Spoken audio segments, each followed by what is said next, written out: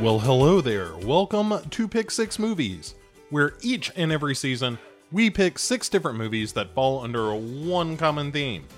And we have made it all the way to season 7. Game On is the theme for this season, where we are collecting a sextet of video game inspired films. And ladies and gentlemen, you find yourself at episode 3, featuring Angry Birds from 2016. It's an animated movie, and it's not very good. And so, in addition to a wonderful introduction by my co-host Chad Cooper, you're going to get a review featuring him and me, Bo Ransdell, at no extra cost. You can't afford not to be listening to this podcast at those prices. But enough out of me. We got a whole show to do, and I think, if you're not careful, you just might learn something. But probably not. Anyway, here's Chad. In 1893, the Chicago World's Fair celebrated the 400th anniversary of Christopher Columbus's arrival to the New World in 1492. At the center of the fair was a large pool meant to represent the voyage that Christopher Columbus successfully made across his historic journey. The spectacle of the Chicago World's Fair resonated far beyond those who were lucky enough to actually attend the fair. It was a cultural and social event that impacted the world of architecture, the arts, heck, basic sanitation practices, and it was a real shot in the arm to American industrial optimism. The Chicago World's Fair saw the introduction of many famous products: Wrigley's Juicy Fruit Gum, cream of wheat, shredded wheat, the Ferris wheel, diet carbonated soda, a personal favorite, Aunt Jemima syrup and pancake mix, Pabst Blue Ribbon beer, another personal favorite, as well as the dishwasher, definitely a personal favorite. The fair had pavilions from 50 different foreign companies, and 43 states were represented in attendance. Virginia brought a replica of Mount Vernon. There was a 100-year-old palm tree from California. The country of Norway actually sailed a full-sized Viking ship across the ocean to the fair. Heck, the Liberty Bell even made an appearance. The fair was filled with brilliant white stucco buildings that at night were illuminated by a network of electric lights, and the fair itself was reportedly the inspiration for the Emerald City in the book The Wizard of Oz. The popularity and success of the Chicago World's Fair set in motion the industry of traveling carnival shows across the United States to spread entertainment, fun, and culture to the rural masses nationwide. However, as is often the case with smaller, cheap knockoffs, these traveling carnivals often exhibited dishonest business practices that ultimately would go on to brand traveling fairs with the well-deserved shady reputations that they now have. Oftentimes, these smaller traveling carnivals would show up unexpectedly overnight, to the surprise and delight of children and the dismay of adult religious townfolk. Traveling carnivals would typically have a series of stalls that sold food or exotic merchandise. They had entertainment venues that featured performers with a wide variety of talents. There were sideshows with live animal performances, there were freak shows, there were boxing matches, sometimes, heck, a combination of all three. In 1868, Fred Savage, no, not that one, the agricultural engineer, he came up with a way to power rides using steam.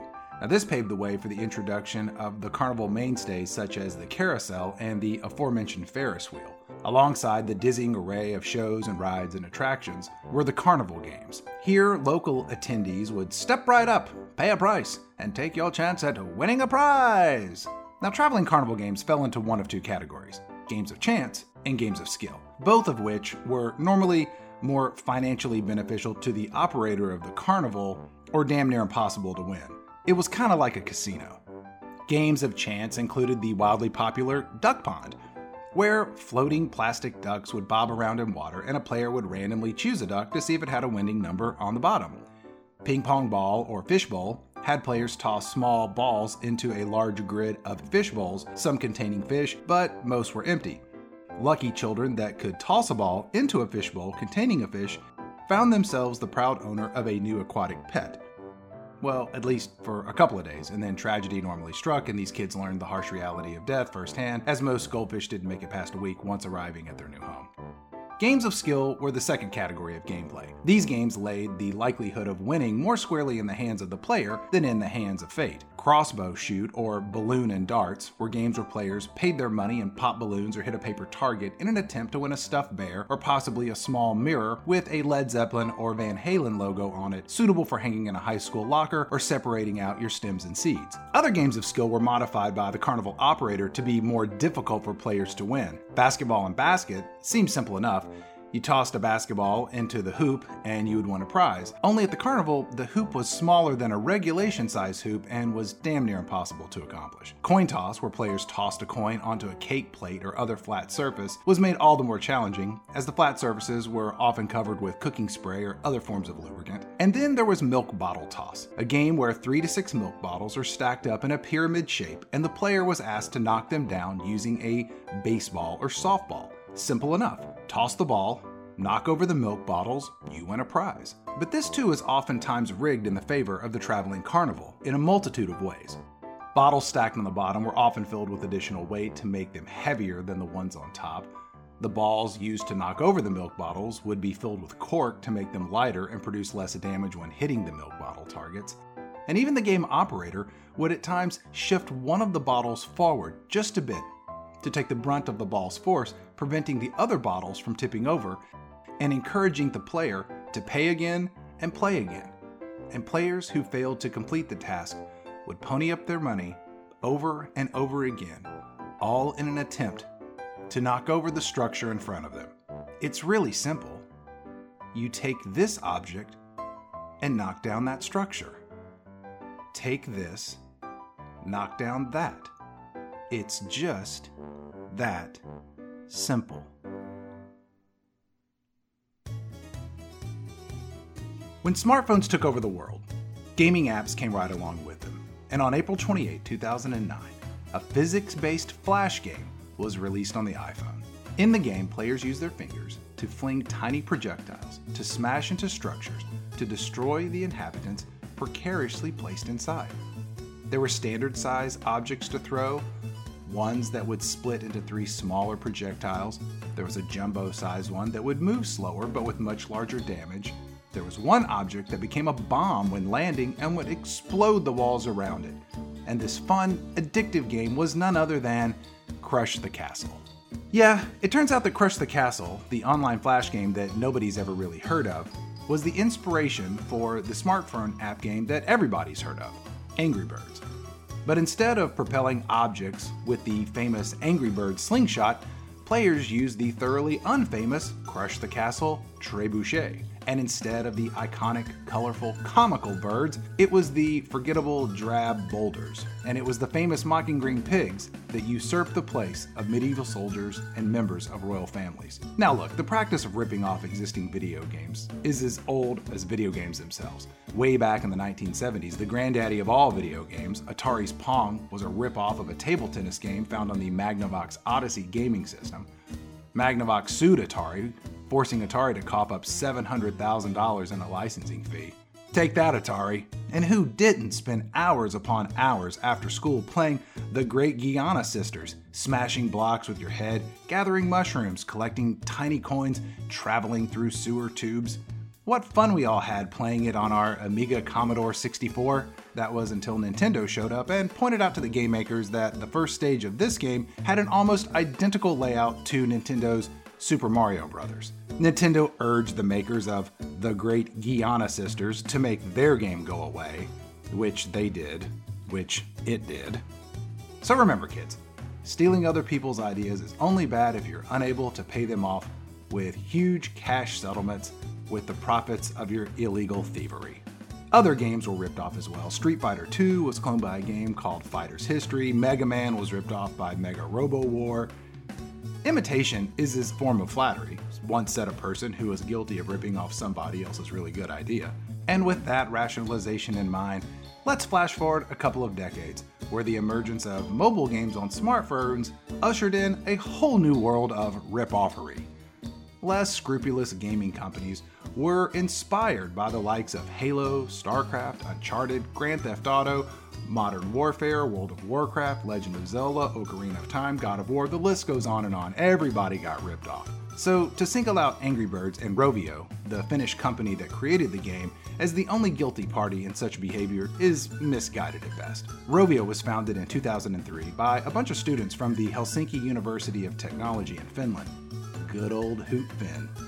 And this ragtag group of developers created 51 unsuccessful apps before creating Angry Birds, which was released just before Christmas in 2009, almost a year after Crush the Castle. And Angry Birds became one of the most popular games in the history of video games.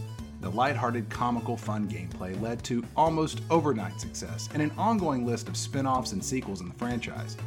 There were tie-ins with the animated movie Rio that featured a blue macaw voiced by Jeffrey Eisenberg, as well as a Star Wars tie-in featuring a Darth Vader voiced by James Earl Jones. By January 2014, there were over 2 billion downloads across all platforms, including both regular and special editions of Angry Birds. And by July of 2015, the series games were downloaded more than 3 billion times collectively, making it the most downloaded freemium game of all time. Everyone downloaded Angry Birds.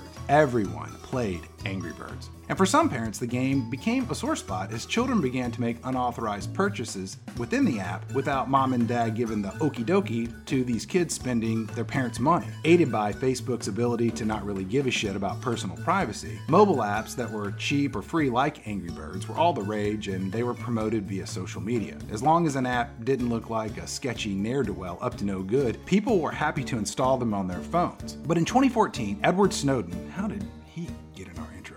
Edward Snowden, American whistleblower, copied and leaked a bunch of classified information from the National Security Agency when he worked for the CIA. And guess what? It turns out that Angry Birds was an app that accessed private information, and it was being used in less than scrupulous ways.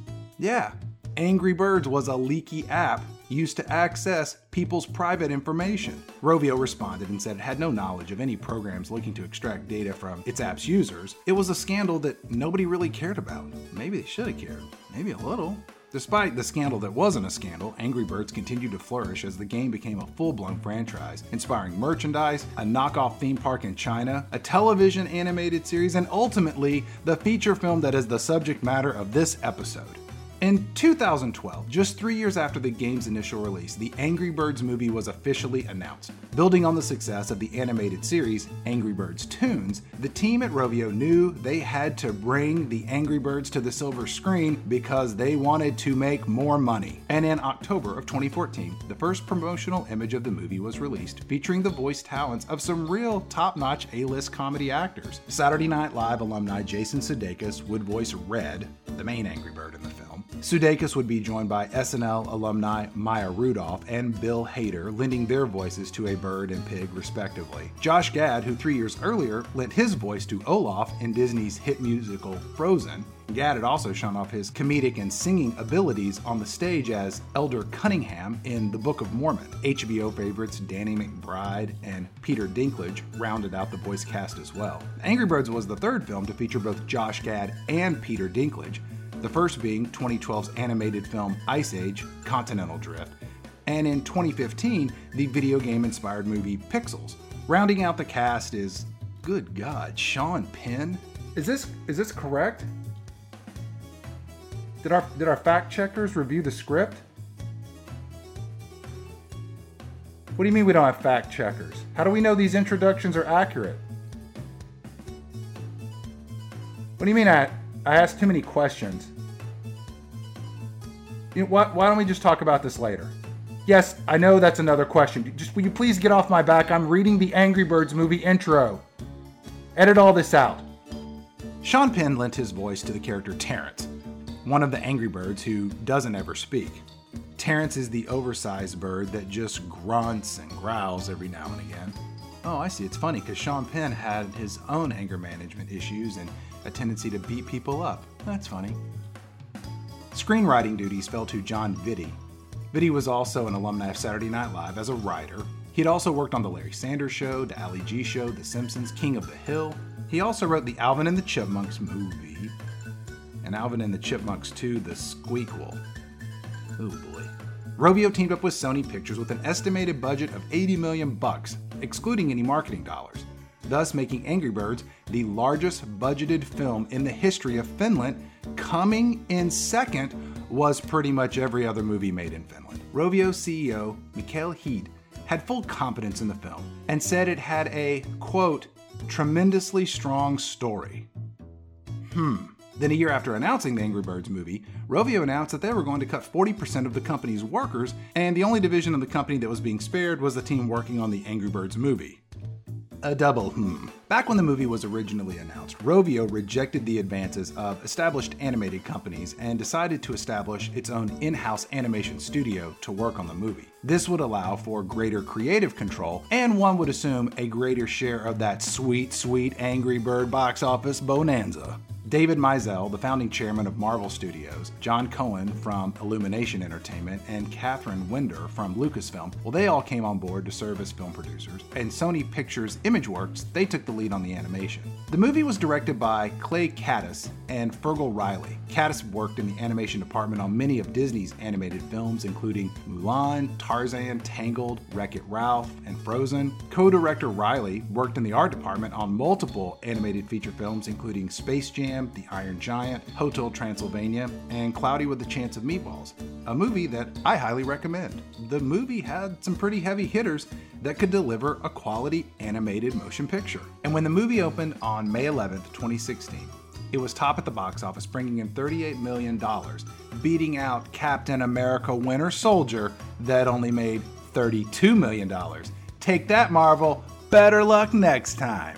Actually, Captain America Winter Soldier was in its third week of release and had already made $350 million domestically. Angry Birds ended up making a little over $107 million domestically and over $350 million worldwide, which set the stage for a sequel that would hit theaters 3 years later. The Angry Birds movie received mixed reviews when it came out. Some critics seemed to give the movie a pass because, well, it was based on a mobile phone app. Others were not so sympathetic.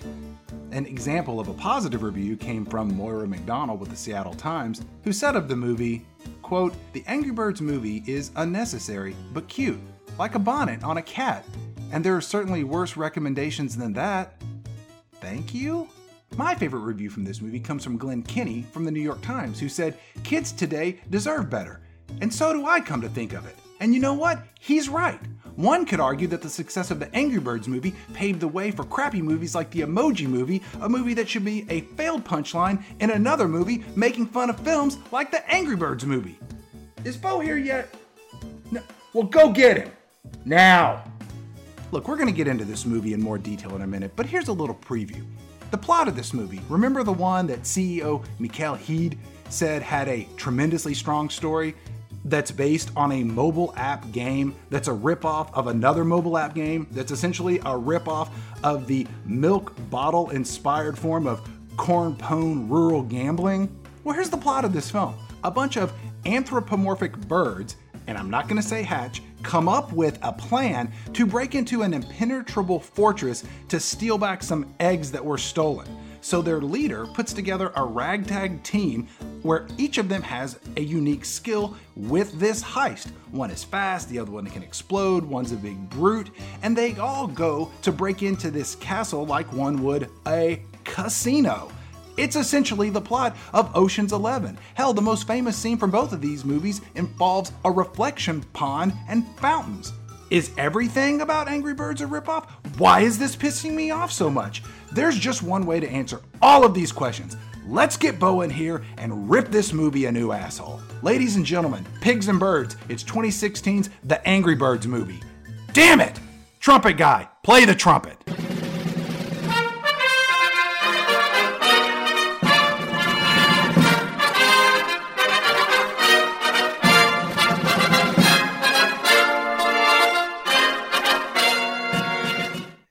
And welcome to Pick Six Movies. Bo, I've gotten over pretending to be outraged and angry. I've only just begun, Chad.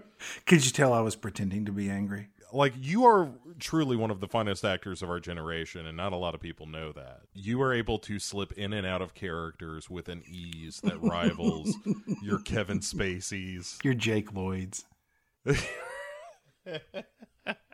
Your Keanu Reeves. Your Machios. Machio. Oh, I could go for a Machio right now. I have to admit, up front, I enjoy the Angry Birds game. Who doesn't? It's great. I mean, I haven't played it in a very long time, but, because you move on with your life and find other things to do on the toilet. But if you put it back on your phone, it will immediately pull you back in. Angry Birds as an entity, as a game, is perfectly fine. And then along comes this movie that begins with the Sony Animation logo to let you know to lower your expectations right away. Yes. All right. Nothing good is going to happen here. Until they won an Academy Award for Spider-Verse. Yeah. Oh, geez. The leaps and bounds you're making from Angry Birds, the movie, to Into the Spider-Verse is substantial, to say the least. But so we start zooming in on this island. It's Bird Island. So named because it's a bunch of birds. But it's a beautiful island. It is green and lush. It is surrounded by tranquil blue waters. There are high mountains and peaks, one of which that looks like the head of an eagle. More on that later. There are puffs of clouds around the rim of the island, and it really feels very storybook in the way that it sets up the movie at the beginning. Yes, and it asks some questions right away. Like you said, there's the statue of the eagle, and it's like, oh well, who is this handsome character? But we meet our main character, Red, who is voiced by Jason Sudeikis, who is doing an incredibly good impression of Jason Sudeikis. Yeah. He did not step out of his comfort zone even a little bit for this movie. It's basically the Jason Sudeikis from I don't know, Everything. Millers. Jason Sudeikis always sounds like a Harley Davidson at a red light. There's like this consistent low level of grumbling with some staccato burst of loud noise. He's like, "Hey Sam, I'm Red the bird, and I'm not the friendliest bird, but all these other birds always come around there and they're bugging the shit out of me. But it's cool. Whoa man, I'm an angry bird. I'm Jason Sudeikis." Well done. That is well considered, sir. My follow-up is not nearly as good as that, but I like to think of him as like Chevy Chase light. He's not as charming. He's not quite as smug, but he's in the ballpark.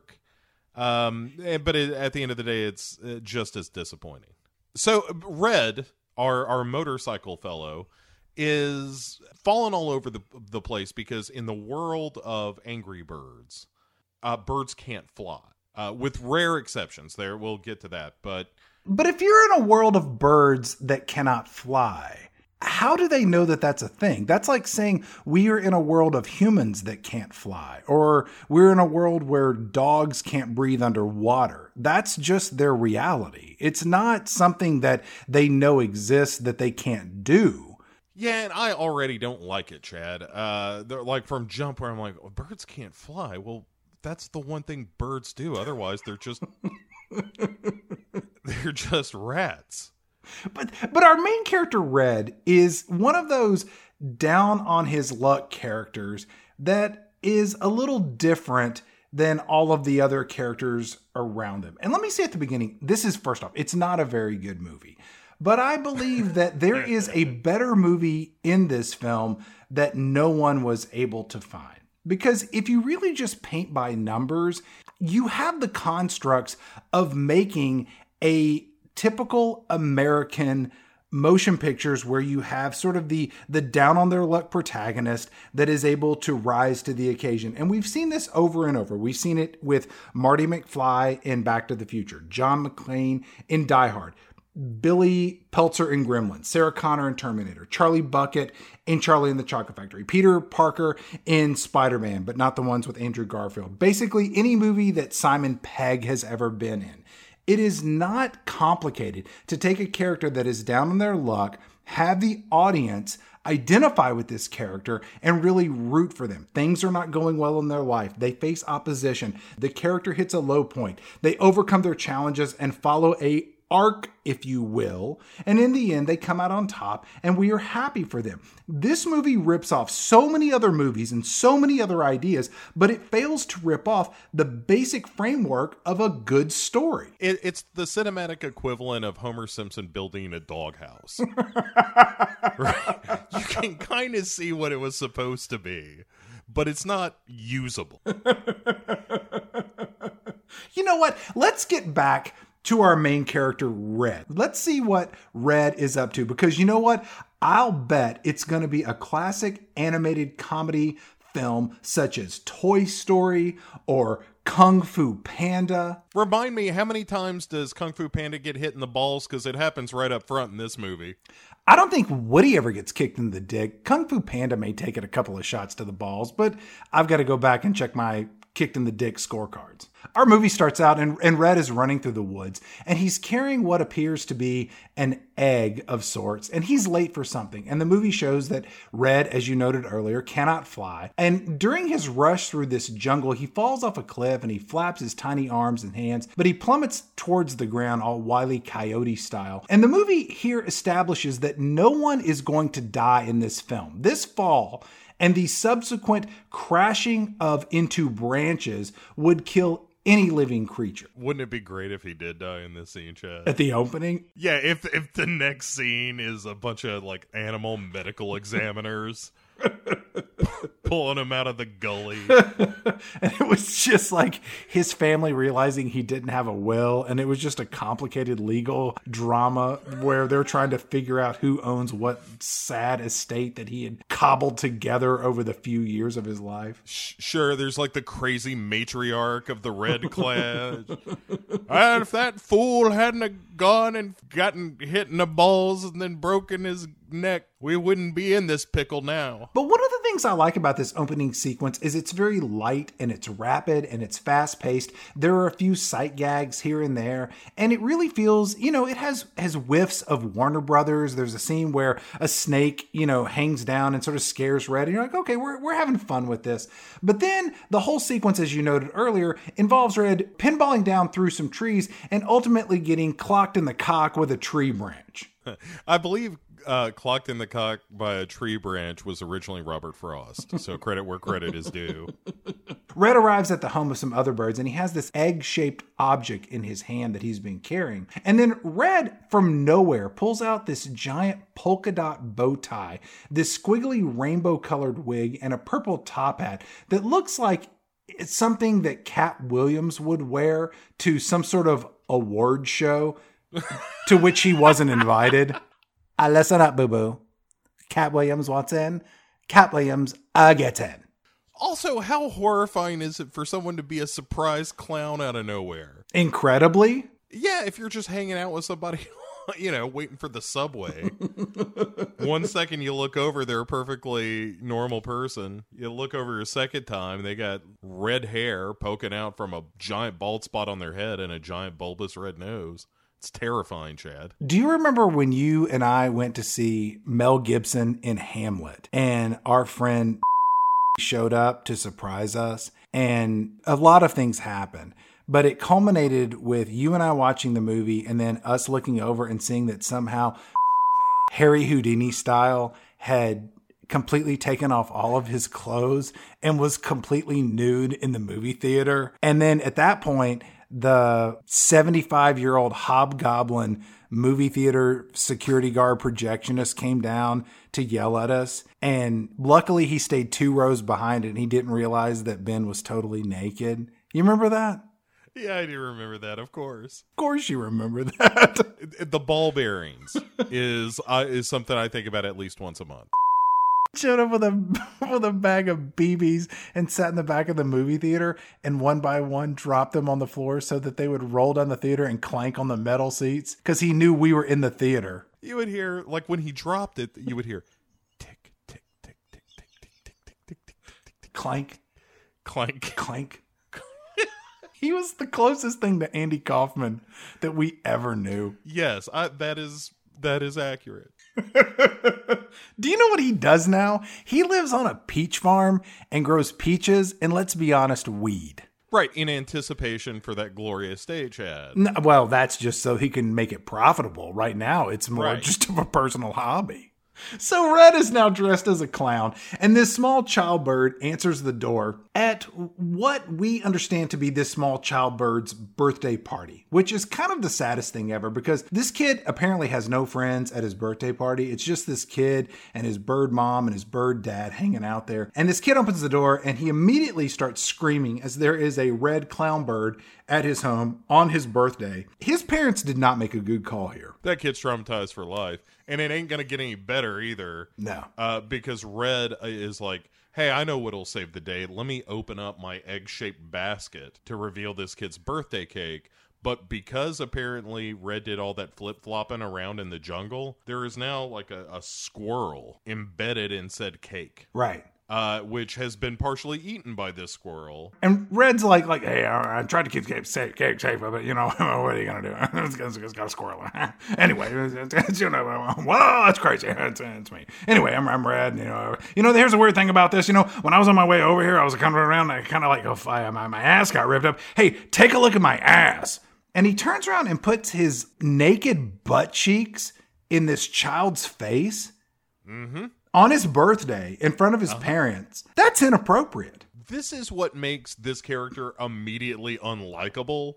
When you shove your ass in the birthday boy's face, you have become the jerk of the party. I can tell you that from experience, Chad. It's happened to me no less than 4 times. Red as a character, and I get that he's angry, but he's a jerk, and he's a dick. Yeah, this is a common chorus in Pick Six Movies episodes where we have a situation where the filmmakers forget that you have to like the main character. We see it all the time on this show. With your Chevy Chases. Yeah, or your Jason Sudeikis. Your Tom Cruises. Yeah, I mean, you have those characters, like the Tom Cruise character from The Mummy, Nick Spalding or whatever the hell his name was.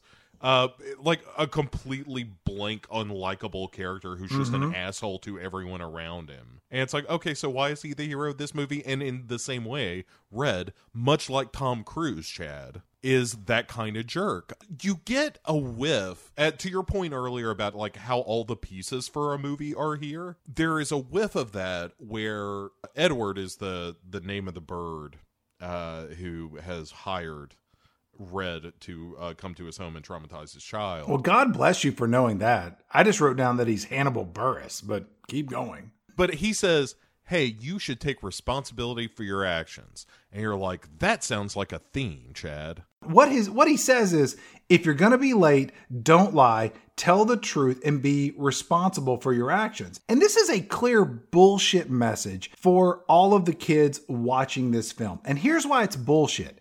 Red is telling the truth. Red did his absolute best, and the adults in this movie don't believe him. And when I say it's a bullshit message, what I mean that it is a message about the bullshit of life. Maybe Red has issues with time management. I'm not going to deal with all of his personal problems.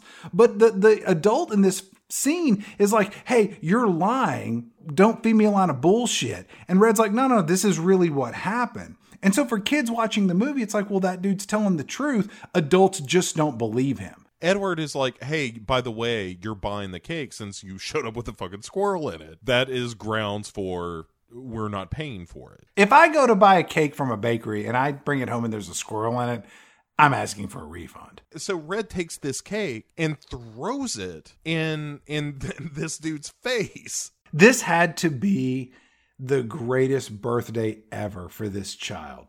You know, like when you talk to him later in life, this had to be one of the ultimate moments. Like, just like, you're not going to believe this shit. When I was 10 years old, this clown showed up and my drunk dad was there and they started mouthing off and the clown had a cake with a squirrel in it. And the clown was just like, fuck you. And he took the cake and smashed it into my dad's face, and it was amazing until my dad, he took out all of his anger on me and my mom. And then that's when she, realized she's got to get us away from him because it's going to end badly. He owned a lot of guns, and he used to just drive around at night by himself a lot. And in that Chevy Impala just drove around the block. Listen to House of the Rising Sun on a loop. I never got inside his head. And it wasn't a situation where like he could never tell me he loved me. He only said like 8 words to me my entire life.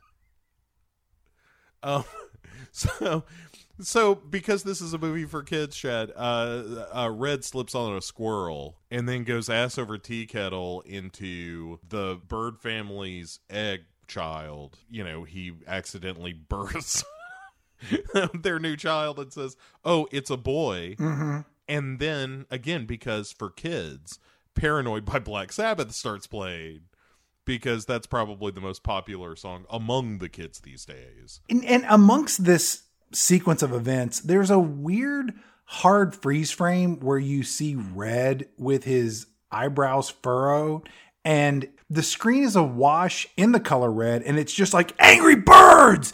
And it has this real punk rock feel to it. Again, if this were a movie where, like, he dies in the first act and then we have a motorcycle gang in the second, now I'm on board again. Right. Like a punk rock animated film. That sounds all right. Do you like Jason Sudeikis voicing the main character in this film? I don't. I think it's too distracting. I think there's a lot of bad casting in this movie, as a matter of fact. Do you feel that this movie would have worked better if you had cast an actor who was actually filled with rage? Like your Lewis Blacks. Hold on a moment. It's time for a game. Ladies and gentlemen. Uh-oh. Who would make a better voice actor for the Angry Birds movie protagonist? Let's get our first contestant, Bo Ransdell. Thank you so much for showing up. Here we go. I'm excited. Let's play the game.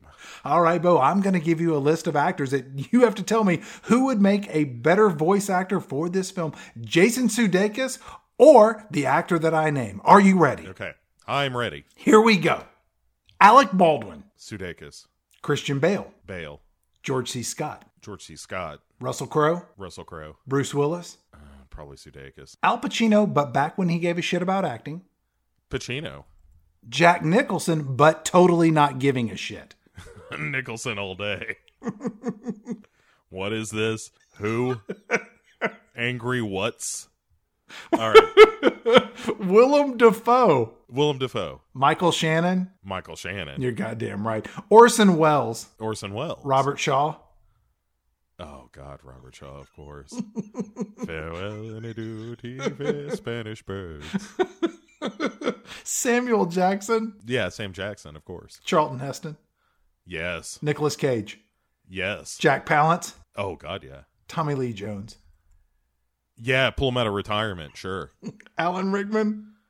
Yeah. Danny Trejo. Yes. Nick Nolte. Yes. Charles Bronson. Yes. Clint Eastwood. Or young or old? Old. Yes. Young. No. And the obvious actor to play this part, Sean Penn. Yeah, why not let him speak in this movie? Right. The Oscar Award winner. How about we let him say something? Jesus Christ, Angry Birds the movie. Are you people stupid? Why wouldn't you cast? One name that I left off that list was Dennis Leary. Like, why don't you have a character that everything about them is fuck you? Right, Sudeikis is a little too much. He's too smarmy. Yeah, you need someone who is a little bit more of a raw nerd. Why hasn't Sudeikis played Fletch yet? Better yet, why hasn't Bill Hader played Fletch yet? Oh my God. Either one of them. If you tell me either one of those guys who were both in this shitty movie, either one of them's playing Fletch, I'll give you my $10 right now. Yeah, if you told me that they were both in the movie and you had Sudeikis in the Tim Matheson role, how great would that be? And then just bring Gina Davis back. I'm on board with all that. Except now she's the editor. Chad, look, fuck this Angry Birds thing. I think we got a Fletch movie to make. We follow all of this up with a montage of Red throughout his day-to-day activity, just being angry. And Red is angry standing in line with a bunch of other birds, and then like a mom bird shows up to make him angry, and then a mime shows up, and then I think Red elbows the mime in his dick or maybe his stomach. Then the makers of this movie decide to go back in time without telling the audience. Yeah, what is this, a Truffaut film where we're doing flashbacks and then a flash sideways and then we're forward again? We see Red in an elementary school as a child bird, and then the Mean Girl birds, they're making fun of him because he has thick eyebrows. And in a better movie, his eyebrows would serve to be a beneficial part of his character later on. But if you want to go cheap and easy, maybe you have a love interest later in the future, find his eyebrows to be cute or something that she is attracted to when Red gets the girl. Which, by the way, how does this movie not have a plucky, headstrong female angry bird who could almost be a love interest? Right, was Kristen Wiig busy that week? Because you know that's who it would have been. Yeah, I mean, it's just a bunch of like he kicks this little kid into the water for kicking a ball against his house. Yeah, but you know what? When he kicks that kid, the kid's kicking a soccer ball against his house and he goes outside. And when he kicks that kid, the kid's like, wee, kersplash. Which I'm like, wait a minute. Everyone in Bird City, they all kind of know each other. And suddenly he's kicked this kid off into the water. Wouldn't it have been better if maybe this kid had just yelled out like, fuck my ribs, splash. Help, I can't swim. And then it's just basically Gone Baby Gone or something like that, or Bird Baby Bird. I don't know how that all works out. But we're essentially just covering up a child murder. Chad, it would be Goose Baby Goose. Back to our montage. Red is in a movie theater and some guy sneezes on his popcorn and just covers it with thick goopy snot. And so Red gets angry, and then Red's at the doctor, and a doctor hits his knee with a reflex hammer and Red smacks the doctor in the face. And then we see Red eating lunch in the park. He's on a lunch break from being a birthday clown. Is that his job? It's a noble profession, Chad. Maybe, you know what? Maybe Red is just a picnic enthusiast. Bo, are you an enthusiast about anything? Yeah, I would say I'm an enthusiast about horror films. I'm an enthusiast about drinking alcohol. Oh, sure. Some people I know say I'm an alcoholic, but I say I'm an alcoholist. I don't know what the distinction is there. An alcoholic tries to hide it, and an alcoholist does not. Oh, you celebrated. Wonderful. You played into that joke so well. I was so happy about that when I wrote it. And my therapist was like, good for you, Chad. It's not true, is it? Because then we really need to talk about some stuff. No, it's not. And I don't have a therapist. This is a real, this statement is true, the previous statement is false scenario. Where we could like freak out one of them Blade Runner robots. Oh, right. So the Angry Birds we should talk about. At one point, Red is out on the town, you know, in the town square and whatnot, and a lady bird is looking at him and giving him, you know, the eye, Chad, giving him a little sexy bird look. It's like 1970s flirting. There's a lot of eye winking and like kissing your fingers and blowing a kiss. Oh, those were the days, Chad. Can you imagine doing that shit these days to show someone that you are romantically interested, like winking and kissing and blowing? I can see all of those things, quite frankly, Chad. I'm a man in love with love. But so he sees this lady giving him the eye. He thinks, you know, he starts to puff up a little bit, and then he realizes, oh no, there's a sexier bird behind him. Yeah, well, he's up on a branch above him. Like monkey bird or something. Yeah, and this asshole bird climbs down to go, I guess, fuck these other three birds. Which I was like, did Red sit under a tree where there was a guy on a branch? Or did this guy climb up on a branch when Red was eating his lunch? Either way, it's really weird. Well, you know, every morning I eat my lunch under the orgy tree.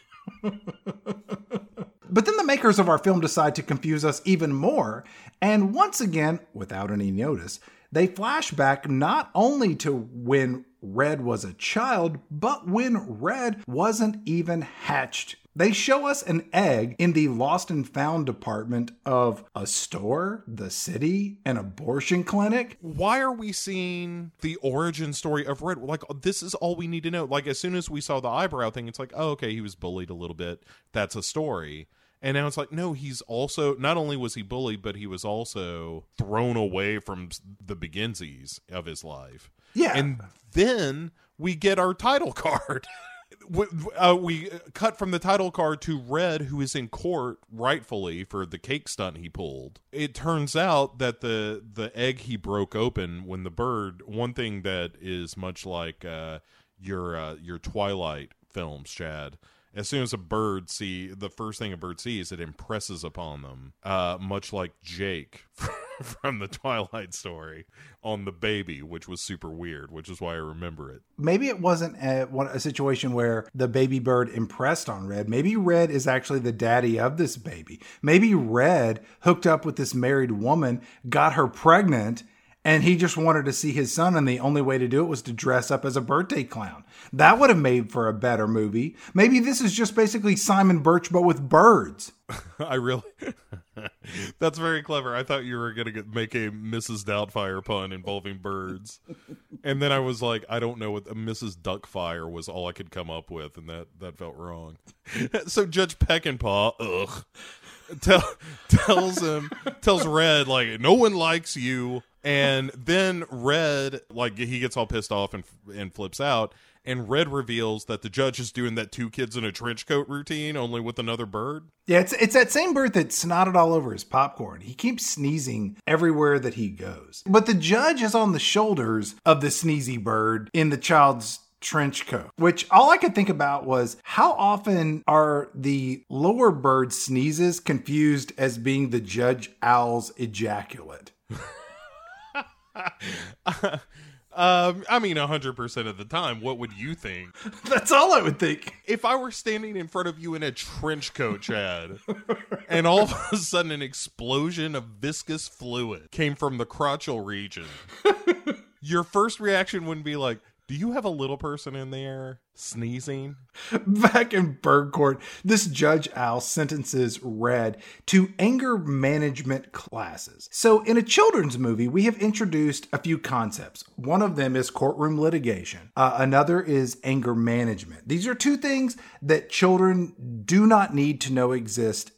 You have to explain to children at this point. Yeah, so sometimes people get so angry that they can't control it, and they lash out violently.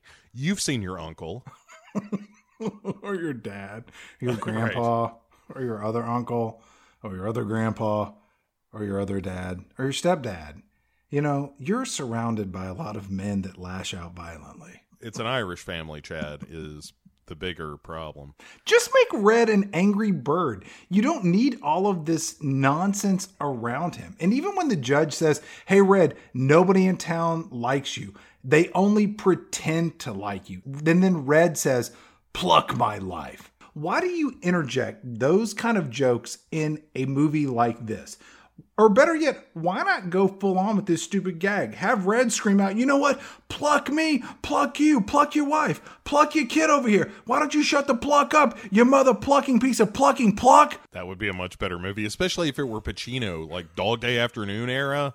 Red leaves the courtroom and then he heads through Bird Village, and every bird is friendly to him. None of them show any distinguishing characteristics of not liking him. Well, was this owl judge just being a jerk and saying nobody likes him? And then as he walks through the village, there are a bunch of stupid gags, and there is a stand that sells early bird worms, and you're like, oh, okay, whatever. I guess these birds eat worms. Because, you know, earlier Red was eating a sandwich. I'm like, well, he eats sandwiches. Why would he eat worms? And then there is a store that sells apples, and it is cleverly called the Apple Store. I like that the mime that he harassed earlier just starts following him and mocking him. Yeah. Which is fun. And so, speaking of the stuff that we're kind of strolling by, like there's this pregnant bird yoga class. And I'm like, is that a joke? Maybe. Or is it just like, hey, these birds do yoga. He's walking through this village and he reaches a crosswalk, and there's a crossing guard that allows children to go from one side of the street to the other. And my question is, why is there a crosswalk? There are no cars in this bird village. And as all these kids cross the street, Red yells out at this one mom, "Hey, you ever thought about bird control?" First off, I hate puns. Yeah, they're awful. Generally speaking, they are, although I think I've started to indulge in them more than I should. I should probably admit that. Why are we talking about birth control in this movie as a joke? Yeah, well, I mean, why are we playing Black Sabbath? Why are we making substituting pluck for fuck? You know, it's just a lot of this where you're like, I don't know who this movie is intended for. Like, if it's 12, 13, 14. How about middle-aged people that are dragging their kids to this movie, myself included? Because you know what? Full disclosure, I saw this film in the theaters. Oh, that's horrifying. Oh, you know what? I'm not proud of that, but I did. Look, at least you can admit it, and that's really the first step towards coming to terms with it. Red makes his way through the bird village, and there is this big beige bird in front of a hut that says "Hug Trader," with a smaller sign that says "First Hug Free." What is this guy's business plan? That people would just like pay him for hugs? Mm-hmm. Do you think that the censors of this film made them change his sign from "Rub and Hug Trader" to just "Hug Trader" to get that PG rating? I think that it was originally a T and they just changed it to an H. So it went from Tug Trader to Hug Trader. Yeah, that's right, Chad. Because at best, this guy's a simpleton. At worst, he's a bird pervert or a bird pedophile. Right? I think it's like when you wear a t-shirt that says like "free mustache rides." You know, that's a terrible thing to walk around offering to the general public. Red makes his way through the village, and this mime comes up, and as you noted earlier, he's kind of making fun of Red because, you know, we got to keep kicking him while he's down. Red makes his way to this anger management class, to which he was sentenced about 5 minutes ago. Talk about good timing. Well, outside, someone has constructed this like hideous scarecrow that is supposed to be a greeter of sorts. And it's this thing that's like built of 2x4s and bent nails and springs and nightmares. Red is trying to get past it, but it keeps rocking in his way and kind of bouncing into him, and he's getting angrier and angrier. He gets in an altercation with this inanimate scarecrow object. It's kind of like a metronome, the way it ticks and talks back and forth. And I believe that this whole sequence was part of a teaser trailer for this film. And I want to say, I think that the pacing and timing of this scene of him beating up this sign is probably the funniest moment in this whole movie. It's got a Daffy Duck kind of vibe to it. Yeah. Yeah, you're right. Like some of this stuff isn't poorly directed. It just, you know, as we'll get to, just doesn't amount to anything at all. Right. But as he, you know, ends up all tangled up with this monstrous inanimate object, this woman, or a female bird, is strolling by and suggests, Chad, that his anger might be contagious. Yeah, well, to her young son. She says, yes. "Don't look, Billy. The anger may be contagious." And she shields her son's eyes. But the kid breaks away from his mother, and he waves happily at Red, and he smiles. And this type of behavior happens multiple times throughout this film, where kids within the universe of the movie are really drawn to Red and see him as not a bad guy, which was sort of a weird perspective on the movie. Like, you know, it was like, oh, no, kids can see he's really a good dude. Because let's be honest, Red is a dick. Yeah, that's not the read I had on it, Chad. I felt like what we were dealing with here is a real Village of the Damned scenario, where all the kids are just little psychopaths, and they just see, you know, a kindred spirit in Red of like, you know, here's the one adult that we might let live once we all telekinetically join our thoughts and powers. So Red ends up going inside where we meet the rest of the movie. And it starts with Matilda, as played by Maya Rudolph, who is the leader of this anger management group. She doesn't do anything with this role, does she? No, she certainly doesn't seem to care. No. Which is weird because Maya Rudolph is usually reliably the best part of most movies she's in. She's our leader of this group. And she's real hippy dippy. She's kind of Yeah. touchy feely, holistic, welcome to my hut where I'm going to help you get in touch with your feelings. And we're all... There's dream catchers scattered around the place. It's that kind of Yeah, vibe. it's real new age. As Red walks in, he goes past these statues. The first one has 2 birds holding hands, and then he walks past the next one, which has 3 birds in a circle, like meditating. And then the last set of statues he walks by is just this mountain of birds in a full-blown bird orgy. Yeah, it's a real Kama Sutra for birds. Cardinal Sutra. Cardinal Sutra is the right way to go with that. God damn it. So he meets Bomb, as voiced by Danny McBride, who is kind of doing a voice and he shouldn't. Danny McBride in his performance is unusually subdued. I mean, Danny McBride is usually one of those people that's just let off the chain to run around and do his thing. But in this movie, he's pretty understated. It's frustrating, and he's also kind of graveling up his voice some and getting a little deeper with it. Right. But it just still sounds like Danny McBride, only Danny McBride not doing a great voice. And let me also say, his character, Bomb, why is he not named Bob? Like Bob, Bomb. And he's basically the bird from the game that has a fuse, and when he lands in places, he explodes. And they explain this in the movie, but it doesn't make any sense. Are you saying that his character explodes? And all of his explosions happen out of sight until the end, and we'll get to that later to explain what the hell's going on. And also during this meeting, we also get introduced to Chuck, who is voiced by Josh Gad. And Chuck is the yellow bird from the game that when you tap on the bird, he gets this extra burst of energy. So Chuck talks very quickly and he's very, hyperactive. Yeah. And so basically what we have here, Chad, is the Bird X-Men. Yes. Like, it's sort of everything but like Patrick Stewart rolling out in his, X-Man wheelchair and being like, here we have him, Chuck. Yes. He's very fast like Quicksilver. And here's Bomb. He blows up. How would is Terrence Blob?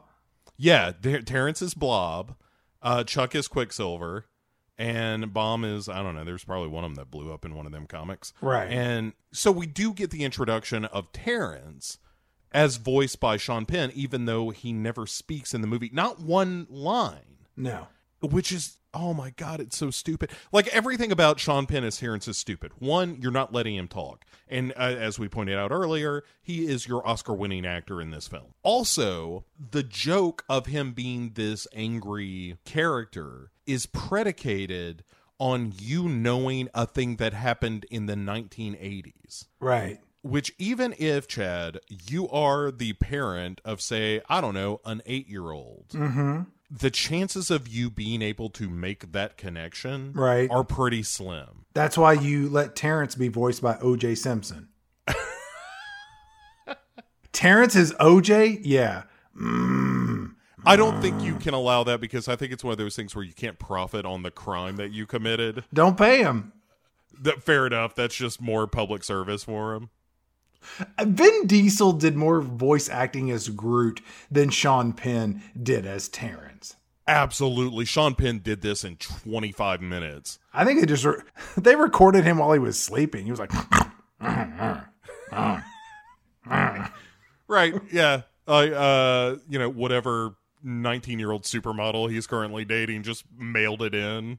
Elizabeth Taylor did more voice acting as Maggie Simpson because she actually spoke one word. Like, the one time you hear anything out of Sean Penn other than is that la la la la, and I'm not convinced that's him. No. It's Grossberger from Stir Crazy. Right. And that's the gag, which, again, why are you ripping off Stir Crazy in a movie that is theoretically intended for children? As opposed to grandparents? I mean, I don't know, Chad. I mean, I just don't understand. John Vitti, wrote for The Simpsons even, speaking of that reference we've made a couple of times already tonight. And it's head scratching that somebody who is insanely talented, comedically talented, wrote something like this that just seems so lazy. Yeah, it is. It's you're ripping off all these other things and not caring about who the intended audience is. Red says, "Hey everybody, look, in my backstory, I beat up some guys and I went to this kid's birthday party and I smashed the dad in the face with a cake and I went to court and look, I'm an asshole and I'm here now and you guys can basically, you can all just fuck off." Right. Let's also delve into Chuck's backstory. Chuck, the yellow fast one. He tells his backstory where he received a speeding ticket even though this bird village does not have any cars. And while the officer is writing Chuck his speeding ticket, Chuck speeds away to the cop's office to kind of monkey around with all of his stuff of the arresting officer. And then Chuck messes up this officer's papers, all to the sounds of KRS-One's 1993 hip-hop classic, Sound of the Police. During this scene, Chuck scrapes his ass across the police officer's desk. Yeah, that's right. He rubs his ass on the desk, yes. And then Chuck zips back to where he's standing beside this bird cop who's still writing the ticket. And Chuck's like, "Hey, I got some more time to go, have some shenanigans." So Chuck steals this bird cop's wallet and he takes all of the bird cop's money and goes and buys alcohol for other birds at a bar while the bird cop is still writing the ticket. And none of this makes any sense because it would take way too long for all of these birds to get booze while the bird cop is writing the ticket for Chuck to zip back over. So, not if you're an expert, Chad. And then to cap it all off, Chuck, he takes a shit on this bird cop shirt. It is initially shown that the white bird shit that hits the cop is actually ice cream. But then we cut back to the anger management class, and then Chuck admits that it was really bird shit and not ice cream that landed on the bird cop shirt. Yes. So he rubbed his ass on a cop's desk, and then he went out and took his money and bought alcohol for other birds, and then he shit on this police officer's clothing. Yeah, he's basically Critical Bill from Things to Do in Denver When You're Dead. We also get some backstory to Terrence, the oversized great big red bird voiced by Sean Penn, wink wink. And then Matilda, she starts reading from this file folder about Terrence's background, and then this ominous music plays. And then Matilda, just wide-eyed, glosses over Terrence's horrible offenses found in this folder. And she just is like homina, homina, homina. My thought was, on an island this small, wouldn't all of the birds already know each other? And second, wouldn't they know of their public infractions? Especially if they were as horrific as implied by Matilda in this scene. Yeah, we get a full-on Oliver Stone splash of police lights when we zoom in on the character as she's reading this file. And it's like, yeah, if it's that, legendary a crime, then yes, every person would know he would be the Hannibal Lecter of Bird Island.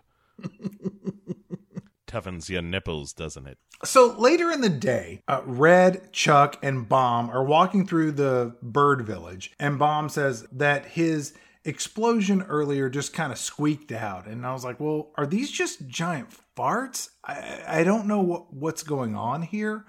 And then Red tells Chuck and Bomb, he's like, hey, you guys, look, I got nothing to do, so I'm going to go hang out by myself, so you two can just go fuck off. Pretty much exactly what he says, only poor Bomb is, hurt by this. Mm-hmm. Where he's like, oh, I don't want to hang out with you either.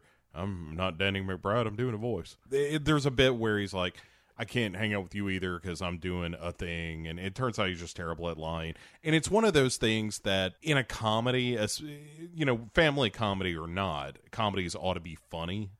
And this movie just isn't. Hold on. Let me write this down in the big book of things Bo says that are true. Comedies ought to be funny. Yeah. It really does sometimes, where you're just like, you know what? If you're making a comedy, make damn sure that people are laughing. Red, after he leaves these losers, is walking through town, and all around him, as he's walking, we get the melodic creation that is Limp Bizkit doing a cover of Behind Blue Eyes. Ugh. Originally performed by The Who. If that ain't the perfect metaphor for this movie, of like something that is probably pretty good if you saw the original version of it, but this cheap knockoff is a real piece of shit. This movie has a bird mime and Limp Bizkit cover songs. Do you think that's how they pitched it? Look, we got Limp Bizkit on board to do a cover of the most depressing Who song ever. And by the way, just for funsies for the kids, we got bird mimes. During this sequence, we see that hugging bird trying to embrace Red again. There in the background, there's also a birds and bees fertility clinic in this bird village, which their economy is riddled with a strange assortment of small businesses. There is a bird fertility clinic. Does that mean that the man birds in this village go into this building and jerk off to bird porn? Oh, absolutely. I mean, you know, they're looking at Playbill. Pent Birdhouse. Sure. Red's walking through Bird Village, and he's really sad because he sees other birds enjoying each other's company. There are male birds and female birds. There are groups of birds hanging out. There is a mom bird sitting on an egg, and she and her bird fella, they are excitedly awaiting the birth of their baby bird. And Red in this scene is a real sad sack. But wait, Red just told two birds that wanted to hang out with him to go fuck themselves because he didn't want to hang out with them because they're losers. Does Red want friends or not? Yeah, the movie doesn't know. The movie doesn't know what the message of the movie is, and that's a real problem. You can put that in the book right beside the comedy thing. Like it does. It's clearly trying to tell a story. It just isn't sure what story it wants to tell. And so we end up having another weird flashback. During this flashback, we see Red as a small child on a field trip in school. And there's all these kids, and they're at this statue of Mighty Eagle. And the teacher says that no one's seen Mighty Eagle in many years, and Mighty Eagle is missing. And Red, again here as an elementary-aged bird, says, when will Mighty Eagle come back? And then the mean girl birds say, eyebrows, didn't your parents tell you that Mighty Eagle isn't even real? And then another girl says, shh, he doesn't know that. He doesn't have parents. I got a couple things I want to point out here. Number one, is she shushing the other girl because she doesn't want Red to know that Mighty Eagle may be a myth? Or is she shushing the other girl because of her social faux pas and not knowing that Red has no parents? I think it's more the latter, Chad. And I don't think they're wrong. Number two, if Red has no parents, who is feeding him, enrolling him in school, teaching him to speak, teaching him to wipe his ass, and teaching him to be a colossal dick to all of his fellow birds? You know, one presumes it comes somewhat naturally to him to be an asshole. The thing that I think you pose a good question, though, because as we see later in the movie, or maybe it was earlier, who cares? To be fed in Bird Island is to have a parent vomit their food into your mouth. Right. So who is doing that for Red? Nobody? Is this the equivalent of like a child who was never breastfed?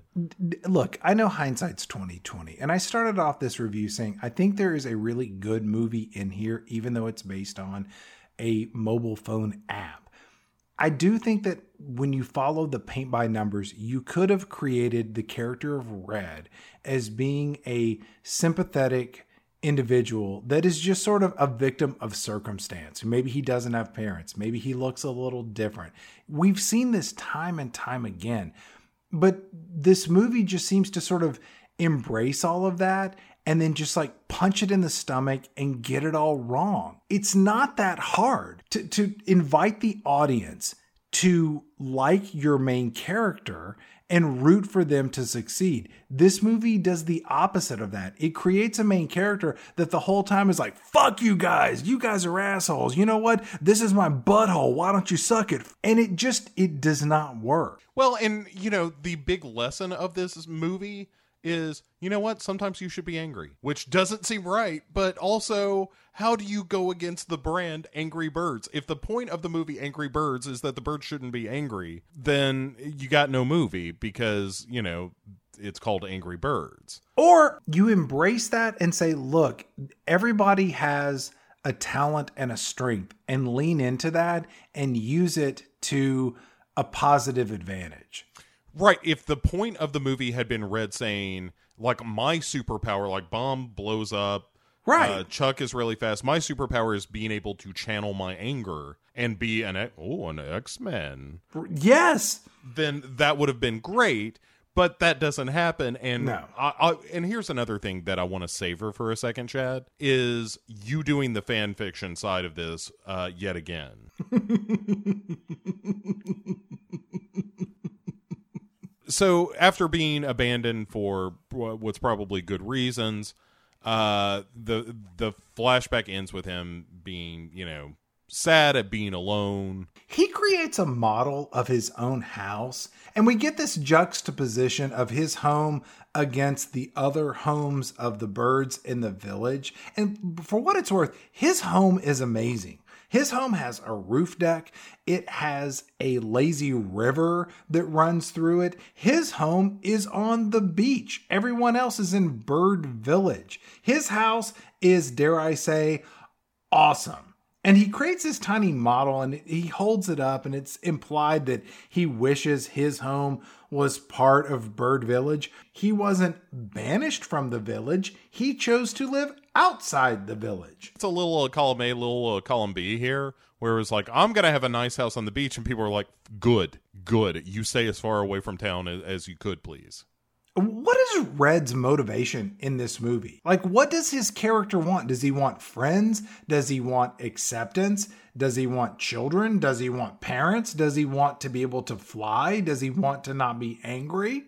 According to the movie, his big motivation is not being in the anger management class. I mean, seriously, that's what it is. It's every now and again, Judge Peckinpah shows up to be like, well, if you don't clean up your act, I'm going to keep you in anger management. He's like, oh, stupid Peckinpah. Hey, let's cut to an inciting incident for this film, because nothing has happened so far. Yeah, you're so right. Sorry, everyone. At this point, a boat shows up on the horizon and makes its way to the shores of Bird Island. And it is this steampunk ship that comes ashore and crashes into Red's house and all but destroys it.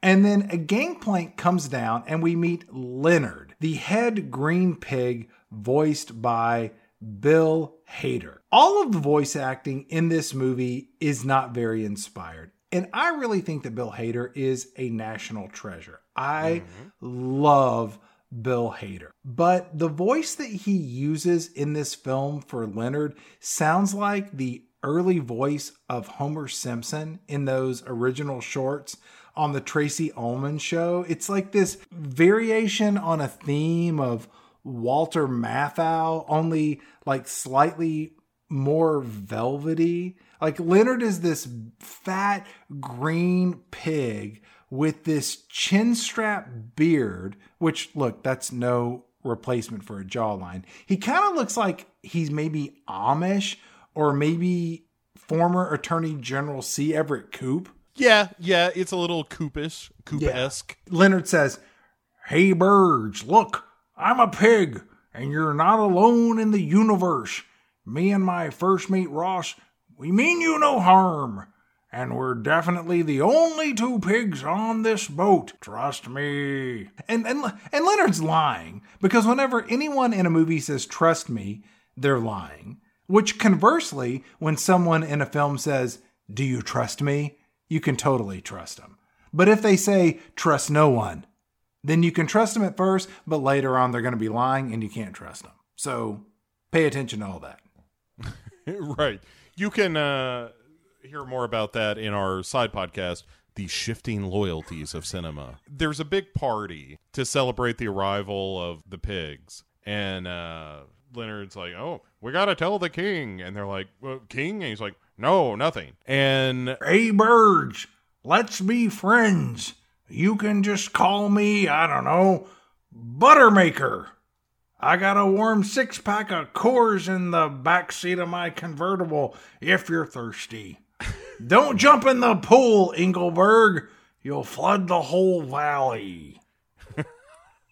Well, and then he's like, guess what I got? Trampolines and slingshots. And everyone goes fucking apeshit on Bird Island for trampolines and slingshots. But then again, if you have an entire civilization where you've got the closest thing you have to entertainment is like Crazy Eddie, what gives hugs on the edge of town, and hand jobs, right? The tug trader. You got that guy, or somebody shows up and is like, "Hey, we're a bunch of different animals that maybe you can fuck because let's face it." Who doesn't like a little fun here and there? We have these slingshots, and then we got the bouncy trampolines, and it would blow your mind. It would be the greatest thing since the discovery of the monolith on the moon. Well, not only because he's like, hey, look, guys, look, it's just me and my first meat, Ross, but we got a couple other pigs here, Oinky and John Hamm. And you're just like, wait, what? Like, those are the pigs bouncing on the trampolines. Because here, John Hamm, see, he was an actor from Mad Men. And he played Don Draper, which was really popular at the time that this movie came out. And ham is a pork product. So John Hamm is funny. Yeah, I mean, how could you possibly care about any of this? And then, why would you give a trampoline to anyone? A trampoline is a terrible gift to someone. It falls just below giving someone lottery tickets or a card that says a charitable donation has been made in your name. Man, let me tell you my little tip. If you really want to extricate someone from your life and make sure that they never invite you to another birthday party as long as you both shall live, show up to a birthday party with a puppy, a live puppy. That is my go-to of just like, here's years of obligation that's going to end in tears. Best case scenario, you're devastated and sad. Right. Anytime somebody has the sheer audacity, Chad, to invite you to a situation that requires a gift, weddings, birthday parties, anniversary parties, baby showers, what have you, any of that, just show up with a puppy. And a copy of Marley and Me. A Dog's Purpose and its sequel, the box set. The pigs offer up a gift that is a slingshot, because that's a thing from the game that we need to introduce into our movie. The last gift that Leonard, the head pig, says requires a volunteer. And so Leonard calls up a pig onto the stage amidst this party that turns out to be Red, because during this entire sequence, Red has essentially just been heckling Leonard and being a royal asshole. And then once on stage, Leonard puts Red into the slingshot and Leonard fires Red into the air and out of the party. So the third gift was getting rid of Red? Yeah, I think the whole town appreciated that. I don't disagree. Right, I mean, like you said, the whole night from the crowd, he's just been like, you suck. It's like, hey man, we showed up with, as far as they know, at this point, have just shown up with a bunch of trampolines and puppies, and who doesn't, and slingshots. And yeah, get Red the fuck out of there. So, but we follow Red to where he lands near the boats, and Chuck and Bomb show up to join him in exploring the boat because that's what the script needs to happen. Inside the boat, they find a bunch of trampolines. And then, because, again, Chad, it's a kid's movie, there's a desk where, I don't know if you noticed the book on the desk, but it's 50 Shades of Green. I know. And then there's a sign above a radio that says ham radio because pigs. And they ultimately find a bunch of small pigs that are hiding in the hole. Yeah, Bomb is bouncing around on one of the trampolines and he crashes through the floor. And down in the lower hull, there are all of these green pigs, which, hey, Bo, were you going to make an Amistad joke here? I wasn't until just now. Me neither. I wasn't going to make a Amistad joke. Let's move on. Red marches back into the big party and he says, hey, the jig is up. The boat is full of pigs and there are trampolines and there's TNT boxes and there's toilet plungers from the mobile app game. You know, what's going on here? At this point, one of the pigs takes two of the plungers and he smacks them on his chest to look like large breast with the longest handled nipples you've ever seen. Can you imagine this happening in an early Walt Disney animated movie intended for children?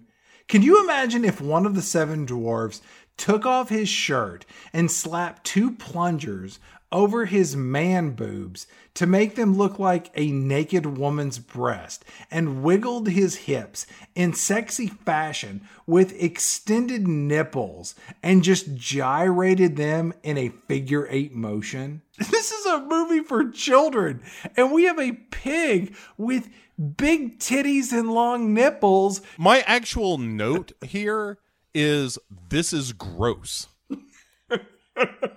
And then Leonard essentially explains it away by saying, look, these pigs are simple folk. These are people of the land. The common clay of the New West. You know, morons. Right.